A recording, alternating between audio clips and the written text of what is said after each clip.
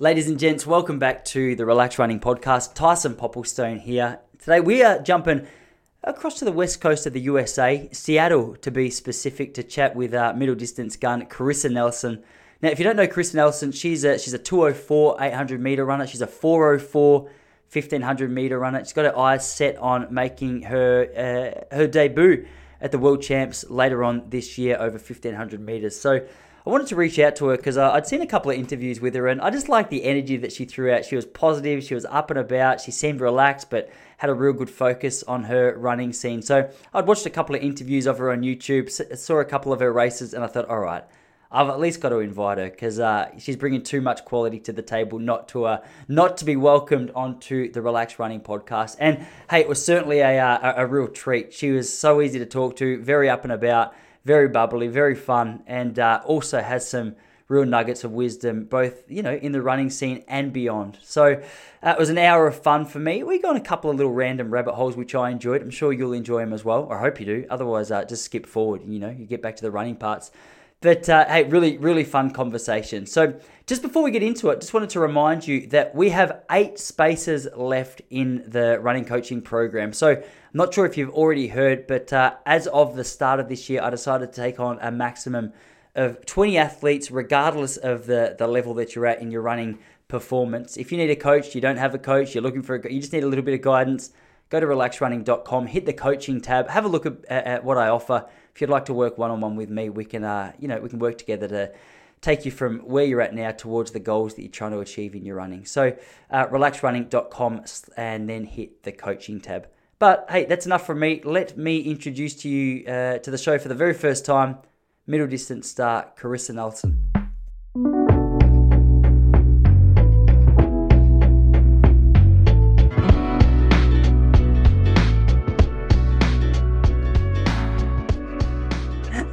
No, go for it. So what did you get up to? You just said before I hit record that you were stuck in traffic. Are you coming home from a session or where have you been this afternoon?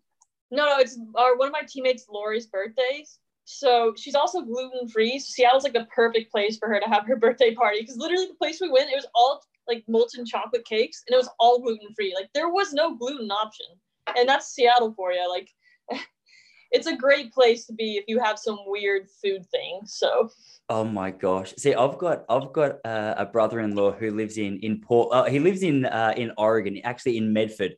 But a couple of times we went into Portland, and it sounds like you're given similar vibes from Seattle. Is it that kind of vibe? Like you've got like really wanky coffee choices and really wanky food choice. It sounds as though it could just be Melbourne in America.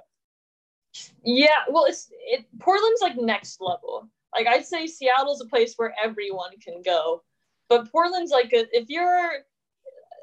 I'm from Alabama, but I'm not a typical Alabamian. But like an Alabamian could survive in Seattle. They would hate Portland so much. They'd be like, "What the hell is this?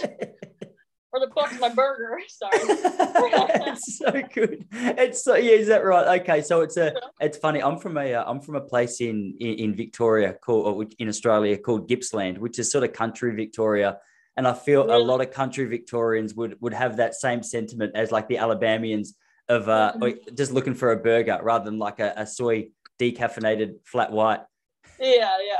They don't even, I promise you, they don't even know what that is. Like if you went to my town in rural Alabama, you asked for a soy decaffeinated white, they'd be like, what are you talking about? Like, we have coffee. Is that what you want? It's pretty sad. That's so funny. Have you been in Seattle for long? Yeah, so I've been here for 2.5 years. Wait, just over 2.5 years, but I'm probably leaving soon. Which is sad, but like, it's just sometimes whenever you have new business opportunities, you have to leave. So I don't know when I'll leave, either like in March or this summer, but I'm pretty bummed. But it is what it is. Yeah. So where are you heading back to, or where are you heading off to? Well, it's not official yet, so I haven't signed any papers, but yeah, I don't know if they'd want me saying it right now, to be honest. No, fair enough. No, play it safe. Otherwise, it'll be awkward for everyone. Play it safe with the new team, because I started out on the wrong foot with Brooks, so I really want to start out well with this new company. So you're moving. Okay, awesome. So you got a new sponsor. Without going too far into it, Yeah, Yeah, yeah, that's exactly. good. That's good. No, you're a smart woman, playing it very safe. So how long would you say you've been in Seattle for 2.5 years? 2.5 years. You moved up there for your running? Yeah, so I was in Birmingham, Alabama, and Brooks offered me a contract, and I've watched a lot of Grey's Anatomy, so I was like, yes, Seattle, that's where I want to be. And I didn't meet McDreamy. I only got McDepressed, and that's my line. Well, you didn't enjoy it. Oh no, I did. I just hated it in the beginning because I was here for a couple months and then COVID hit. So like Oh I'm no. in this new place and I can't hang out with anyone because Seattle's a place I was, and rightfully so, very strict about COVID. So like I get here, I'm here for like 3 months trying to like adjust. But at the same time, I made a lot of mistakes in that adjustment period, which I'll surface level. Like I tore my hamstring at a Halloween party and I lost an internship like as soon as I moved there, and then COVID hit. So it was just like it was back to back hits. That's really right. That sounds like a good Halloween party, though. What happened there? Oh, it was incredible. I hadn't even moved to Seattle for a week. And I was like, how do I prove myself to my new friends? I was like, sick dance move. Like that has to be the only way. So I'm out here double fisted. I'm like, I'm wearing an Average Joe's jersey. That's my costume. It's like the cherry on top. And I'm like, I look at my friend now and I'm like, watch this. I do this move where I like crisscross, down, up, like down into the splits and up. And I come up and I'm just like, I gotta go home. And it's only 10 o'clock at this point. So it wasn't the best start. Oh my gosh. At least you went out with style. So did you make the full split, or was it what you got Oh, halfway down and then the hammy no. went? I made the full split. Like my ass hit the ground and I came back up, and That's I had yeah. actually I'd done it at my sister's wedding like 2 months before, but that was in Alabama and we were in Oregon, so it was just a little bit colder. Didn't work out, didn't quite make it that time. That's so impressive. At least, yeah, it would have been more embarrassing. I would have got halfway down and done the hammy. So at least you would, at least you fully committed to the cause. No, well done, well done. So what's that? A hamstring? That's about 6 weeks out of action, is it, or 4 weeks out of action? It was a pretty bad tear, so I was out of action for 6 weeks. But also, I had just gotten off my break, so it's like I just taken a month off, and then I just started building again. I'd taken another 6 week off, so essentially I like took 3 weeks off. Yeah, And that was the start to my pro career, so it was a bit rocky. What? That's the first. That's the first couple of months with Brooks, was it? Yeah, Garrett. Did you know Garrett Heath? No, actually.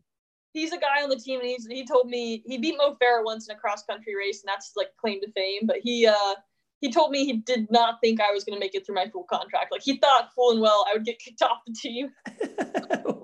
What? So you got a reputation for being a bit of a party girl, have you? What, causing a little bit of trouble? I mean, that's what happens when you go to a Baptist college. Like you just kind of break out of your shell after college. Like it wasn't even after high school; it was after college when I saw the light. I was like, "Oh, this is what life is like." What? So yeah, Alabama fairly conservative, huh? So you get out into the big wide world and you start causing a little more trouble. A little bit, because I mean, at a Baptist college, like I was actually the rebel at the Baptist college, because sometimes I missed church on Sunday, so I was pretty bad. But then I came to Seattle, and I'm like, oh, wait, I'm not the baddie anymore. Well, I gotta step up my game, Oh, and that's so funny. stepped it up a little too far and tore the Oh old my hand. gosh. Yeah, I reckon that's a perfect way to start developing friendships, though, just to be the talk of the town. Do you hear about Carissa just bringing out the splits night one here in Seattle? 4 weeks out with an injury. That's hardcore. That's a good story. You said what you just finished like your end of season break. Do you, at the end of each season, are you a pretty big fan of taking a few weeks completely off? I am. So I usually in college I took 2 weeks off because we had cross country, and since I started my pro career, I really like 2 to 3 weeks off because things just get so much more intense. Like I don't know how to describe it. Like whenever running is the only thing you do, like you become super hyper obsessed, which is like bad and good. Like I can't really speak for my time at Brooks because I was injured the whole time. So I don't know how the training would have worked for me. Like this is the first time I've been healthy with their training, so we'll see like with this upcoming season. But yeah, What was the original question? I was asking about whether or not the end of season break something you do on an annual basis, because I sort of flirted with a couple of end of season breaks. And I was just curious to know what that looks like for you. Yeah, so after outdoor season, I'll take like a 3-week break, and if I have an injury, then I'll take like a 4-week break. So there's a couple 4-week breaks because I had really bad bursitis or some Achilles issue, but this past year I only took, I think, 3 weeks off. Yeah, no, and is that completely off? The first 2 are, but the third week's like you kind of become a hobby jogger. You run like every other day for like 20 minutes, like, you know, what the retired life would look like. Yeah, beautiful. That was sort of it's interesting you say that, because I haven't ran competitively now since 2013, I think was my last season. But like towards the end of my running career, I'd get to about so the end of track season over here, I always like to take 2 weeks completely off, or I trialed that for a little while. And I don't know how you find it, but one of the things I often noticed is if I took 2 weeks completely off and then got back into any form of hard running, it was an embarrassment trying to get back out and get my body back into action. It was just I feel like I responded better off maybe like that every other day running. Mm-hmm. No, it's because being out of shape is horrible. Like, I understand why regular people hate running so much. Like, unless you actually train, running sucks. Like, if you're not used to it, it's horrible. So yeah, I take my 2 weeks off and I start running again. And I really don't like running. Like, I'm excited to get back, but every run is so difficult because I swear, like, I don't know how, but like, I've doubled my body weight and I just forgot how to run. I'm like, is this how regular people feel when they run? Like, Jesus, no wonder why they hate it. Yeah, like, I would hate it too.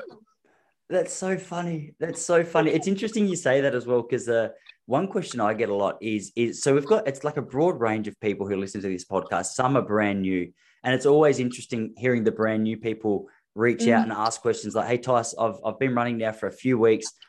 Some days I just absolutely hate it. Like, is that just evidence that I'm not a runner?" And it's like, look, trust me, just like anything else, you're gonna have days where you absolutely hate being out there and running. But actually, I'm gonna steal a quote from you, because I was reading an article or an interview of yours, and I liked your little analogy, just talking about those days of being like money in the bank. You don't necessarily feel like being out there, but if you can just be disciplined enough to get out, put the money in the bank, store something up, it's beneficial in the long run, despite the fact it feels horrific on that day. Yeah, like you're gaining value. The value's, it's going up. It's just you might not feel it until later on. Yeah, so, that's a good point. That's definitely how I feel. Yeah, running, it always tends to sort of reward those who are super consistent. Hey, or just keep showing up month on month on month. It'd be nice if it was such a 1 day result where you could turn around, you do your training, and where that'd be. I feel like the running scene would be so much bigger if it was a game like that. That would be a great change, actually. I mean, not really, but like to grow the sport. Yeah, that's right. Overnight results. So what phase of your training are you in at the moment? I've seen you've had a couple of races, and you've had a couple of, what was it, an 800 and a 1500 in the indoor circuit? Yeah, an 800 and a 1500. They were both like pretty slow races, but I also like to point out I am a very serious runner. It's just in the fall, like I do loosen up a lot. But so my 800 was in Albuquerque, and it was literally just me and Lori, our other 800 girl, and then all these other people who were like college. So they were running slow, 210 or slower. So I knew that I had to go out really hard if I wanted to run a good 8. So I go out and I run like 60 by myself, nobody behind me. I felt like literally by myself. And then like Lori got me at the very end, but it was a tough race. I felt like it was a time trial because there's no one around me, but Danny was happy with it. So if the coach says it's a good one, then you just take it. Yeah, for sure. That's good. So 60 seconds by yourself, that's not mucking around. That's pretty serious. What have you run for 800? I've run 204.5, I think, but that day was a 206 because going out in 60 by yourself, you pay the price later. It was like 60.2 and then 65.8. It was a tough one, and really tough.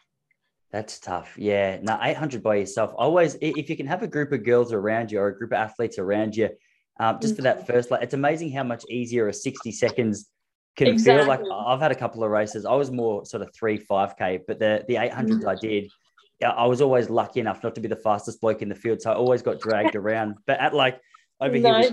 we call it interclub. So if we had like an interclub race where, it might have had a couple of guys running 205 or 210 or whatever. I know that I've dabbled in that scene of trying to maintain a pace by yourself. It's a tough gig. So what's the plan for you now? Like you're obviously the season's just getting started for you, the indoor season. Is it just a bit of a laying a foundation, or like whereabouts in your training and sort of your headspace you're in now for the next couple of months? Yeah, so right now I'm pretty locked in, but I'm not all the way locked in because I personally can only like maintain being hyper locked in for like 3 months max, and then I start like losing self-discipline and falling apart. Like there's cracks in my headspace, I suppose. So right now, like I really wanted a good indoor season, but it wasn't the main point. Like outdoors is everything. So I was a little risky with indoors. We had a one-shot race for the 1500 to make USA's, and I don't think I got in. It was a slow race. Jessica Hull was in it as well. She ran like 4:11, and I finished behind her in a 4:14. So we went out pretty slow, but yeah, I'm pacing a race this weekend. But the next weekend, if I don't get into USA's, I'll do a race in BYU and then maybe one more. But like I said, indoors is kind of just, it's important, but it's more preparing for, it's like a practice round for what's most important, which is outdoor season. Sure. Yeah, that's a good way to look at it. 4:14 off a slow race isn't mucking around. Like you're obviously in pretty good form. Like Jess Hull, I know the last 2 seasons or the last 2 years, she's just sort of blown everyone's mind over here, probably over there as well. Oh, definitely, wait, definitely. Chris, am I coming through echoey? I don't know if it's just if I've got like a weird little echo in my. It could just be my headphones, but I just wanted to ask in case it was doing your head in. But if it's not, I can just keep going because I wasn't sure whether it was going to be horrific and you were noticing it. No, it's not. It's definitely not you. So don't worry. Well, I can put on my headphones if you think it's me. No, it's definitely not you. I could just hear it's like this weird little echo, and I thought it might have been my headphones, but I was just making sure it's only me that it's annoying and it's not you. Because I thought if it's annoying you as well, it's going to annoy everyone else. But maybe I'll just swap this headphone. No, that's it's good. It's not annoying me. I grew up with a little sister. It takes a lot to annoy me. She was sorry. Right. I've thrown you on a little tangent there. We're just saying, yeah. So Jess is and yourself are obviously in some pretty decent form then, because 4:14 off a relatively slow indoor race is great running. For indoors, yeah, because I think that converts to like a 4:32, which isn't a really impressive time, but we went out in 35. That's 70s for 400. That's a jog. And we had a pacer. I was like, come on, guys. Like, let's go. But it's kind of like, well, I'm not going to take it. You take it. I'm not going to take it. You take it. End up being the Spider-Man meme of everyone like pointing at each other like, okay, who's going to take this? So what happened with the pacemaker? What, they just got muddled up with the time? No, the pacemaker went out well. Nobody wanted to go with her. And like, I'm trying to build my confidence here. So I'm like, I'm not going. Like I sacrificed myself 2 weeks ago by taking out 860. Like I'm not doing that again. Like I want to race. I thought you meant the pacemaker went out in 35. I thought, oh man, they're at the wrong race. They're at the wrong meet. It should be a primary school meet. Yeah, they're like, wait, no, this is professional. This is not high school. But no, she went out fine. Just nobody went with her because once the pacer drops, that automatically makes you in the lead. So nobody wanted to have that lead position once she dropped. Yeah, okay. Does your training change much throughout the season? Or I'm always interested to know because I reckon usually like Americans from what I can tell and from the friends of mine who have spent time over there, you guys I reckon have like a bit of a different structure in a lot of senses to what we have over here. Like your long runs, I follow a few people on Strava, and the long runs of like the American college students are insanely fast. Whether over here, like the long runs, they're a little bit more tapered, they're a little bit more relaxed. Mm-hmm. And I got a mate, I don't know if you know the name Craig Huffer. He ran for, I think it was Adams State. Maybe he ended up running like a 3:36, but just got smacked with injuries and stuff, which was a bummer. But one of the things I noticed when he got to the States as well from Australia was his long runs just all of a sudden became like threshold runs. So are you like what's the go with your sort of approach to the longer running scene? Are you a bit of a, hey, let's lift the pace and go for it, or is that like a recovery kind of aerobic easy sort of day for you? It's definitely not an easy day, but it's also changed with different coaches that I've had. Like I had 4 coaches in college. My first coach didn't care about the long run. My second coach, he thought of it as a recovery run. He was like, it's just time on feet, like just do that. But then my last 2 coaches in college were like, it's a progression run. So I'd like get down to 6:38 average, which I'm honestly not a big, like, I don't run that fast on long runs compared to other girls, but that was fast for me. And then one of my teammates, Marta, she's gone like 6:10 pace average for a long run once. And I was like, Jesus Christ, like that would be such a hard workout for me. But Danny kind of looks at it as how you feel, which I really like a lot. So like, if you're feeling really bad, take it easy. But if you feel like you want to get after it a little, get after it a little. But he definitely doesn't want us to smash it, because when you crush a long run really hard on Sunday, like it really screws you up for Tuesday, at least in my experience. So he tries to like, hold us back from absolutely crushing it. But some of the guys on the team are just so aerobically, like their threshold for aerobic stuff, pain-wise, is so high. Like you have guys who are running, I don't know, I honestly don't know how fast they run, but like 5:10 pace average for a long run. And they're like, oh yeah, I'm fine. And I'm over here like, that would kill me. Yeah, for the girl equivalent, like, that would kill me. It's just like mentally longer stuff is really difficult for me. But for some people, the longer runs, like they almost find a sort of like meditation in being at that threshold. Whereas I'm like, I'm dying. I'm very aware that I have 10 miles left and I am not happy about it. How long are your long runs usually? They're 14 miles usually. 14, what's that? 8, 16. So I'm trying to do the conversion. What is that? That's like 22 Ks. I don't know if you know kilometers at all, do you? I think that's 22 Ks. Sorry to any American listeners who actually know that conversion off the top. I probably butchered it. No, 22 K. We can do this because 5K is 3. So. Oh, you work it out different. Okay. So what I do, so 5 miles is 8 kilometers. So what did you say? 14. So that's 8, 16, 3.2, 6.4. Yeah, it's like 22 and a half K, I think, or 23 K maybe. Take my word for it. Just don't check it. Person. Don't check it, okay? I've said it with so much confidence. I don't want you to check it and realize that my confidence was all fake, and I've just made up. Yeah, let me take out my scientific calculator here. That's in my closet. You're lucky. I got away with it. Sorry, I took you on a random detour before. I was going to ask you about how your training varies throughout the course of a year, and I got stuck on the long run. So over here, I don't know. Do you know Nick Bordeaux? I don't think so. No, Nick Bordeaux, he coaches the likes of like Stewie McSwain and that top batch of Aussie runners. And I've heard of Stewie. Yeah, yes, I thought you might have. I've heard of him. He's really kicked on, but he's got an interesting approach. Like Stewie ran 3:31 a couple of years ago, and when he ran 3:31, he was telling me that none of his training had been faster than 60-second for 400 meter pace. I was like, dude, what are you talking about? What? He's like, no, I would. So for him, I think the vibe I get, or from what I understand, he's doing like 130 to 160K. So what's that, like 100 miles a lot of the weeks of the year. And then even when it comes to that really fast races, like the 1500s, he seems to have this awesome capacity just to be able to go, all right, let's just go. Like we'll just run it, whatever 3:30 pace is.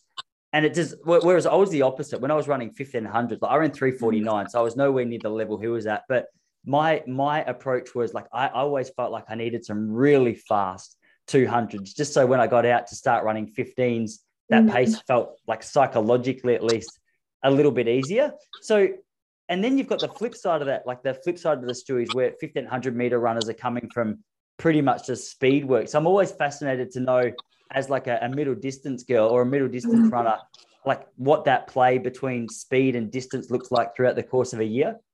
Yeah. So I think that there's a lot of different ways to get the same place. You just have to play whatever works best for the athlete. Like everyone likes to pretend like there's, this one training or this one coach who knows exactly what he's doing and everything's great. But it's like, no, like it's just about like working hard and being efficient. And there's a lot of ways to get there. So it's like, you have to work smart, hard, and consistently. Because if you mess up any of those, you're screwed. So you just have to do that. But for me, I think I work best is like I do 65 miles a week, and yesterday we did a 4-mile tempo, and so when we take the longer stuff like that, we always end with something fast. So we're not always doing speed work, but if we do something like 4-mile tempo, we'll end with like 100s under 15 seconds. So I did like nice. 6 by 100 under 15 seconds. So it's always, and I really like that. I think it's really important to do quick work when you're tired, because that's basically what a kick is. That's so true. Yeah, that's a really good point. Yeah, it's like you and 100s are so easy. Like your effort level for the day is not going to be that much higher if you do 100-meter sprints, unless you're actually all out. But like the point is to just run fast.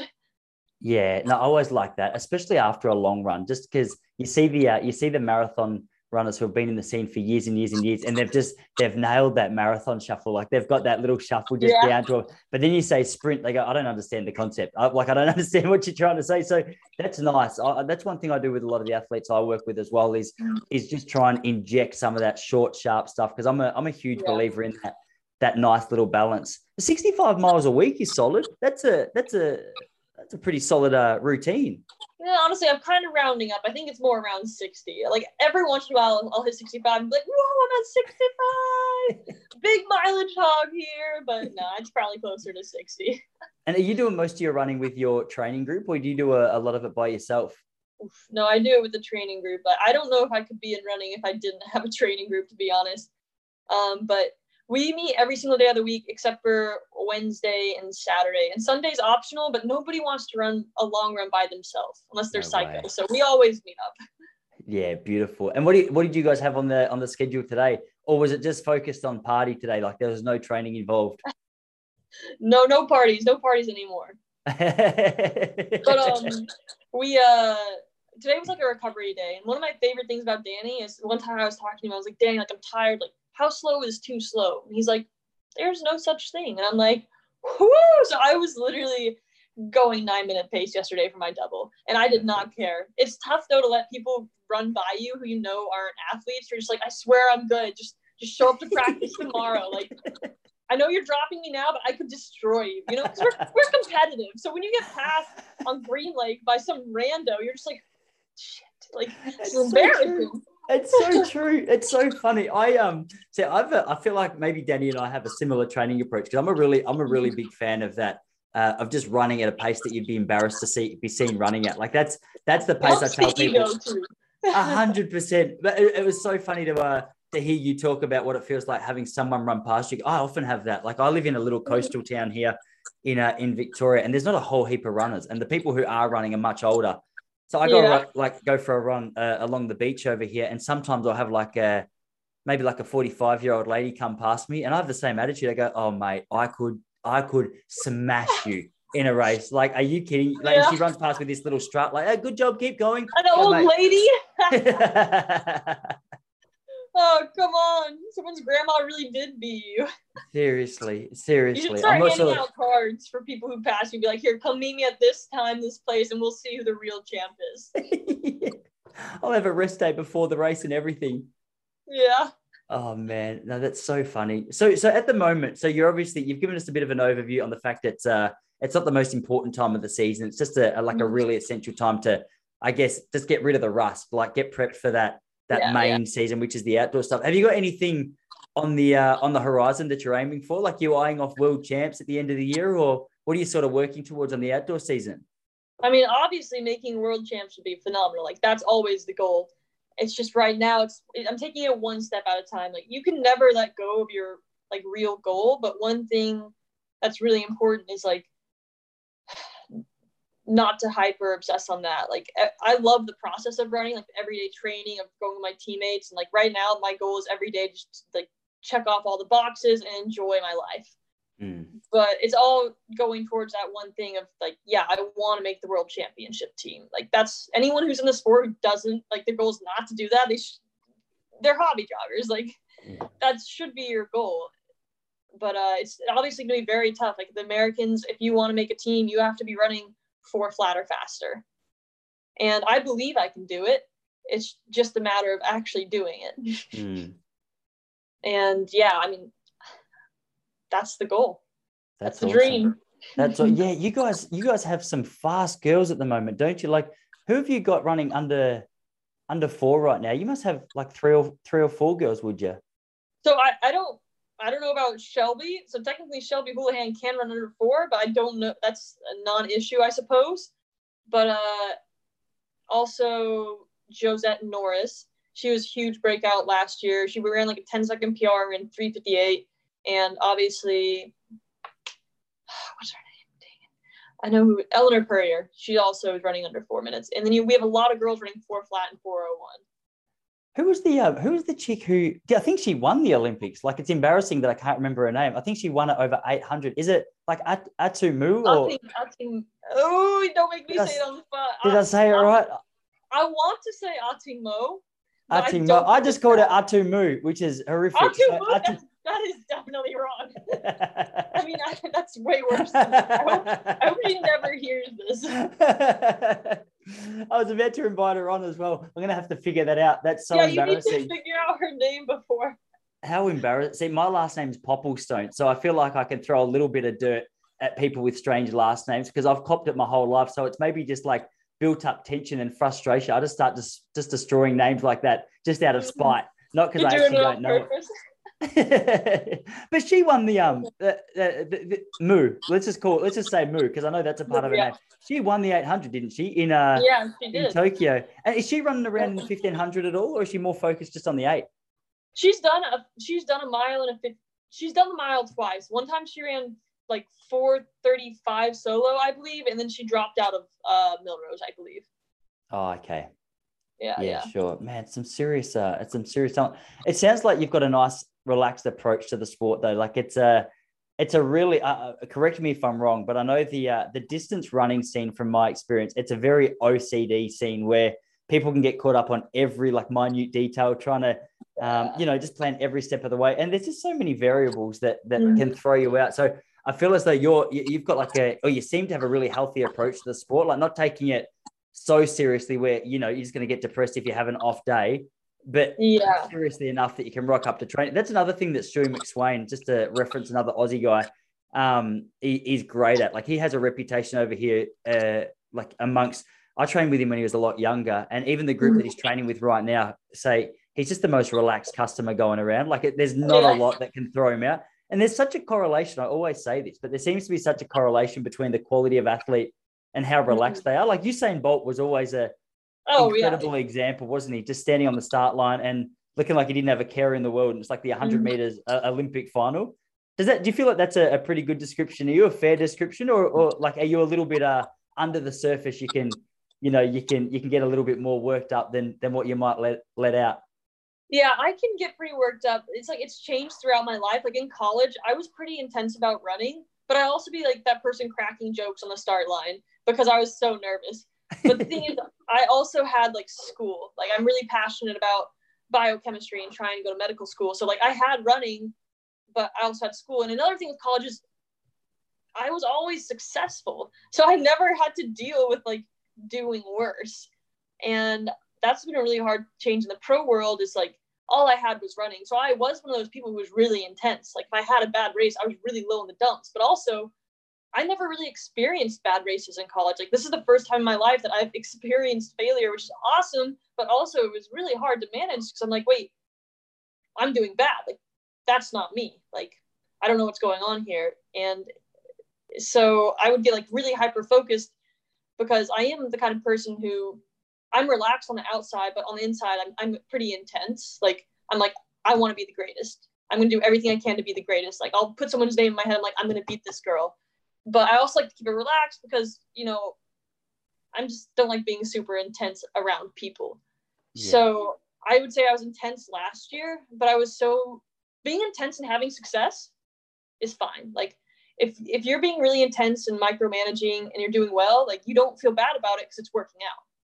But when I started like having failure and I was being super intense, I was miserable because I only liked running because I was good at it. And I had to learn how to like running for the sport. Like last summer I had to decide like, okay, like I need to find a way to love running besides just being good at it because I am experiencing failure right now. And I still PR, but it's still like, I'm not top. So I was like, I got to find another way to love it or I got to leave it. And I found another way to love it. And so things are going great now. And that's why I'm so much more relaxed. It's like, if I'm super intense all the time and I have this failure and running is the only thing in my life, I like shoot downhill. So now I have a lot of other stuff in my life and I'm just more relaxed. So I'm like, I just want to be happy, honestly. I just want to enjoy my life. And I didn't in 2021 or 2020. I wasn't depressed, but I wasn't loving it. Yeah. And so that sounds like, I'm so relaxed. Say that again. Sorry. I said, so that's why I'm so relaxed now. Yeah, no, I just want to be happy. That's really cool. Okay, I think it's interesting to hear you say that like that has been a little bit of a work in progress, because I know it's easy to look at a person like yourself who's just super bubbly and super up and about, and people go, "Oh, she's just got it all together." But I'm always fascinated to know how people like you maintain that real level of joy. And it sounds like you've maybe a little bit of it's natural, but a lot of it's been worked towards. So like when you said you just mentioned that you had to find a way to enjoy your running, which was not based in necessarily just dominating every single race. What was that? Because you mentioned that you did find a way to enjoy it outside of that mindset. Yeah, so I'd say after the outdoor season, I was pretty down. I was like, honestly, I just want to go to medical school and try and become a doctor. Like, that's going to make me really happy. But I was in a bad place. And it's like, you really shouldn't make a decision when you're in a bad place. So I went on vacation, and it was a cruise, typical American. I know, all you can eat. Oh, it was great. But I just had so much fun, like letting go. I also found out that I'm a perfectionist, so I had made all these rules in my head that I needed to do to be better, and it was like an endless list. Because as you get older, you learn new stuff, and you add more stuff to that list of how to be the best athlete you can be. And I was so obsessed with like getting all this stuff done that I wasn't enjoying my life. And I was beating myself up every day. Like my self-talk was super negative, and I have a sports psych too who also helped me with this. Like my self-talk was negative. Like, Krista, like all you have to do is this to be the best athlete you can be. Like, why aren't you doing it? So I was always beating myself up. And so the first factor was letting that go, like letting go of the perfectionist and just being like, okay, just do the training Danny prescribes you. Literally, there's 3 things on your grid for the day. You don't have to add freaking yoga and core and all this other shit that takes forever. That's so funny. Oi, Carissa, let me just show you something. Give me 10 seconds. I'm going to show you this because I feel like you're describing me. And this, I feel like you'll appreciate it. Just give me 10 seconds. I'm going to get this board to show you. I got to grab a charger too, so that's fine. No, go for it.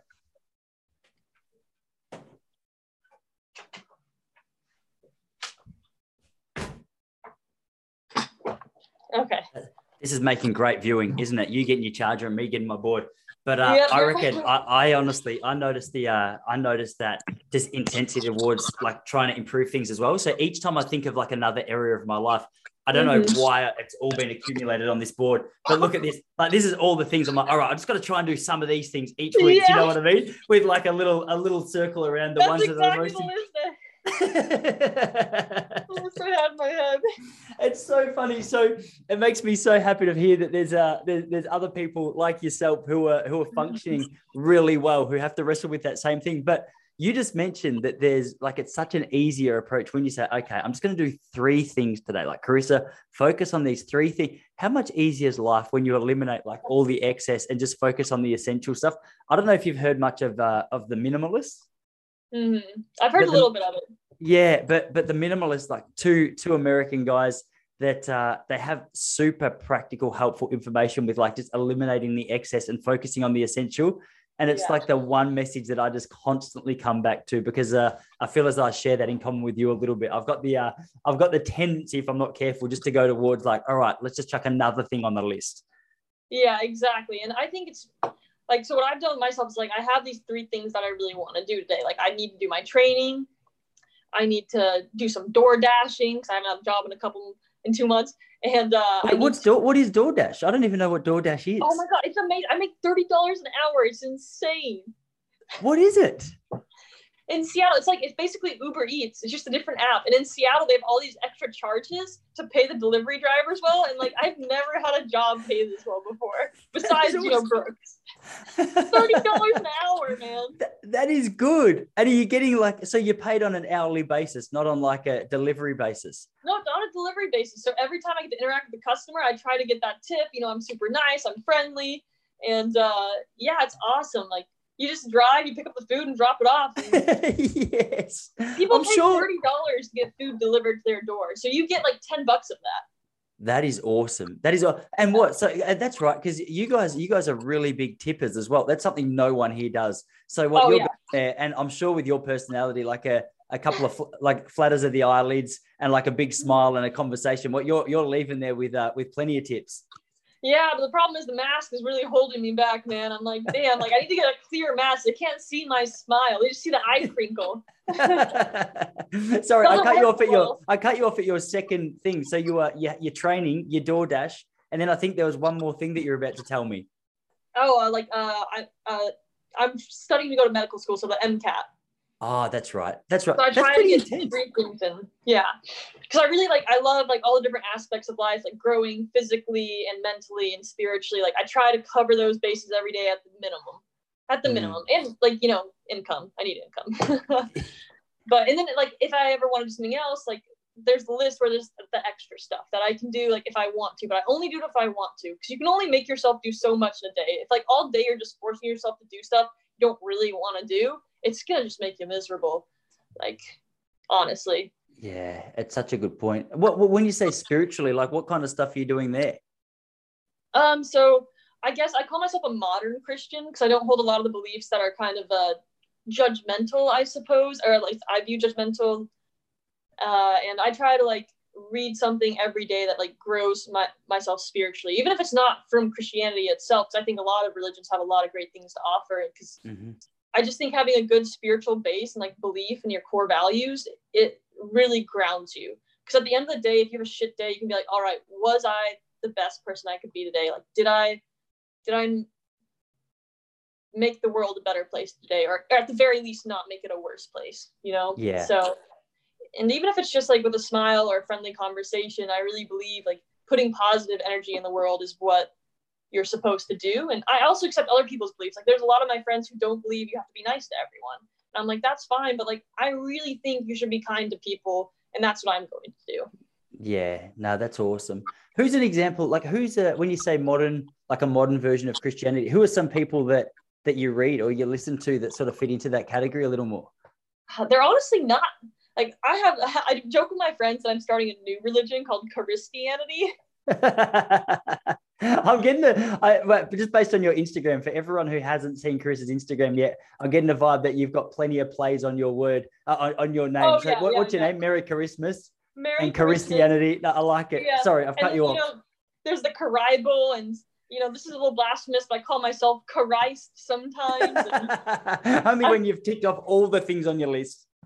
Basically, and then I have a joke of the Holy Cross, which is where I like flip someone off and put both ways. And we have one really conservative religious guy on the team who just every time I do it, he's just like, "You were doing so well until you said that." I don't like do that. But yeah, I really like C.S. Lewis. I don't agree with like everything, but his stuff is really, really good. Like, and very thoughtful. Cause I'm from the South, so there's a lot of like religious stuff that it seems more brainwashy. It's like, well, where's the logic in this? Like, please explain. And there's like no logic in it. I'm a scientific based person, so like I almost just moved away from it completely. But then I read some C.S. Lewis, and I was like, this guy is literally making a logical standpoint on Christianity, which I couldn't explain myself, but he does it so well in all his writing. And I also really like Henry Drummond. He's a Scottish guy, actually. He wrote something called The Greatest Gift in the World, and that book is amazing.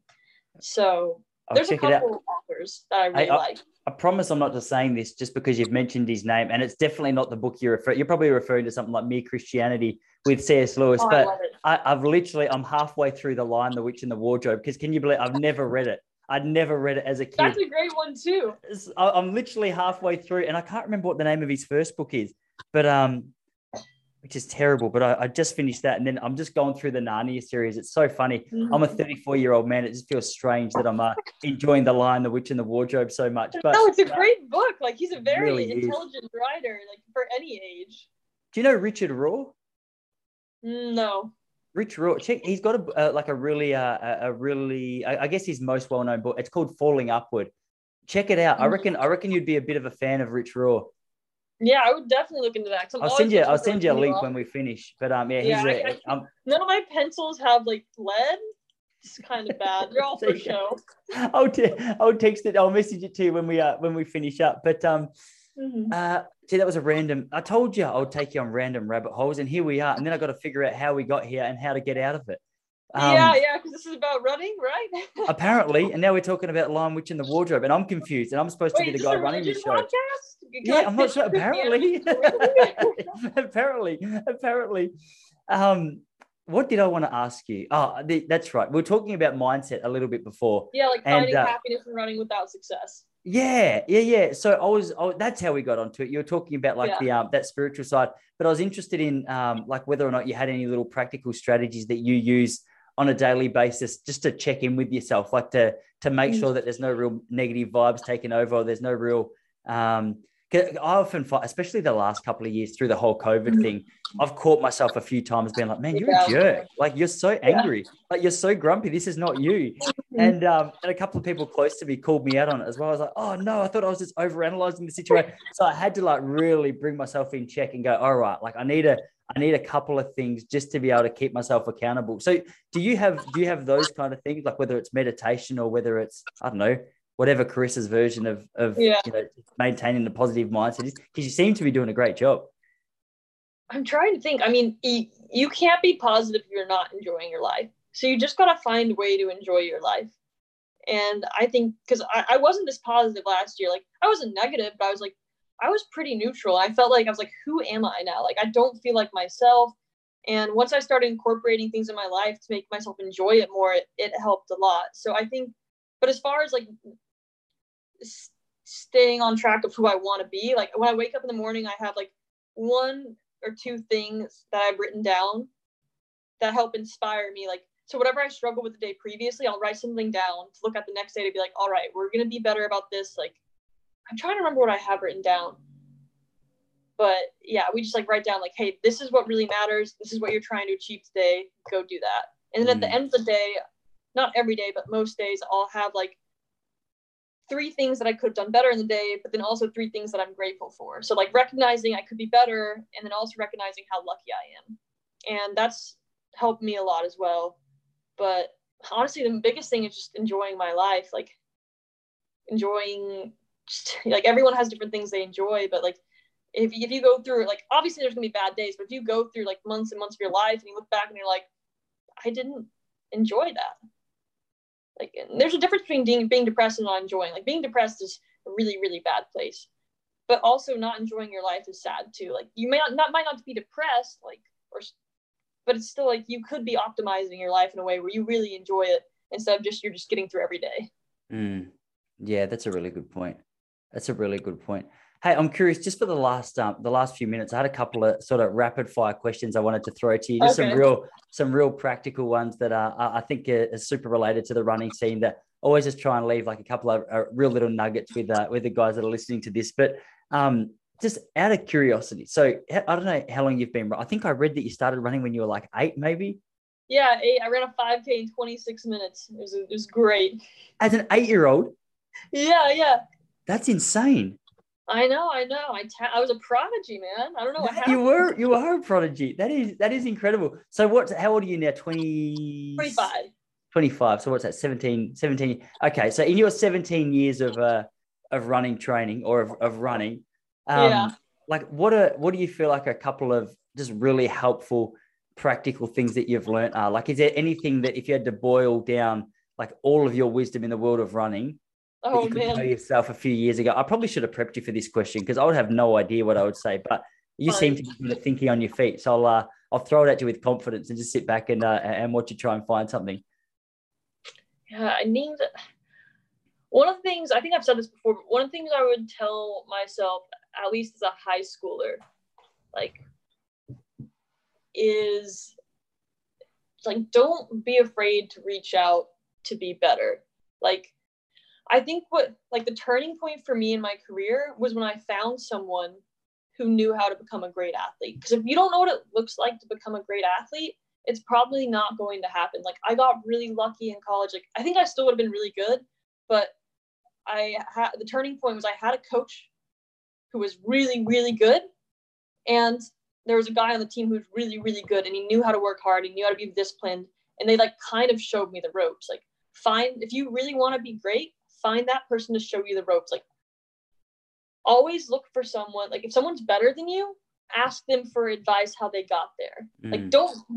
don't do everything like religiously like they do, but like seek out people who are better than you. Don't be afraid to ask. Like, I feel like a lot of people are too proud to ask people who are better than them for help, but you have to have like if you really want to be great in running or anything, I think honestly, like you have to have this childlike mindset where you're always like begging to learn more. Because when you stop learning, you're going to stop growing, even in running. Like, I'm still listening to podcasts of all these other athletes and how they got better. And like, I know I'm not number one in the world, but I'm still getting better as an athlete. So I think that's really important, is to like, because I don't know if your question is for like if you want to be really good or No, that was a perfect answer. No, I was just interested to know, like, it was probably a bit of a broad question, but yeah, essentially you answered what I was wondering, which is just like what advice would you give to someone based on all your years of running experience? That's an awesome answer. Who are a couple of those people that you really look up to? Now, I just listened to a Lex Friedman podcast with George St. Pierre. Oh yeah. It was really good. I was like, this guy is awesome. Like, people who are really mentally hardened are like people who I really look up to, because I think I can be really, really tough, but I also like, I know how much it hurts to be that tough. So I'm like really timid, like, oh, I really don't want to do that. So people who are like, I don't care about pain, I'm doing this, they're like, oh my God, that guy's amazing. Like, people who step in a ring and literally get their ass beat, I'm like, because that's what a race is. Like, you're going into this race and you know you're about to hurt like hell, but you do it anyways. And it's impressive to me. Like, when I step on the start line, I'm terrified out of my mind of the pain. Like, it's not even the results that scare me the most. It's the pain that I know I'm about to have to go through. But that's also what I love about running. It's like every day I'm going out there and I'm facing my fears. Like, I'm being brave and I'm overcoming that thing that really terrifies me. So people who do that and successfully, that it's really impressive to me. And even honestly, even my teammate Marta, like, she slams every single workout. Like, it's like she's like, oh yeah, bring on the pain, I want it. And I'm just like, I don't.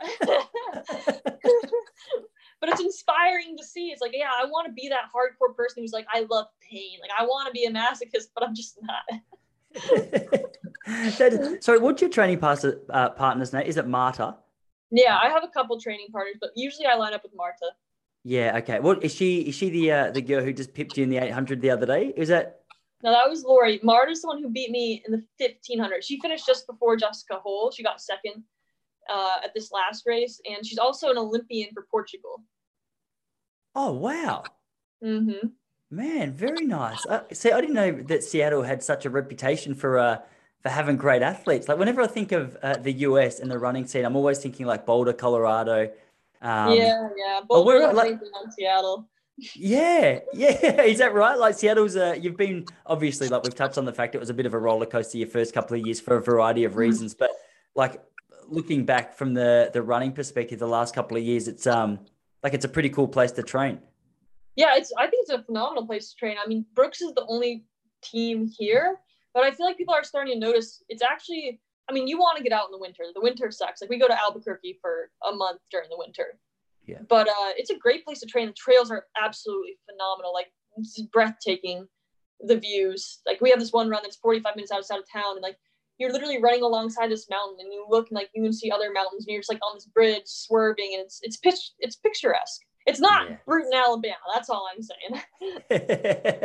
What is that? What's it called? Bruton, Alabama, where you're from? Yeah, Bruton. Is that not picturesque? Or are you saying it really is picturesque? I mean, it's cute, but it's like just a bunch of trees. There's no mountains. It's completely flat. Like, I think everything has beauty. It's just Seattle has such an epic beauty. It's like in your face. Wow. You know?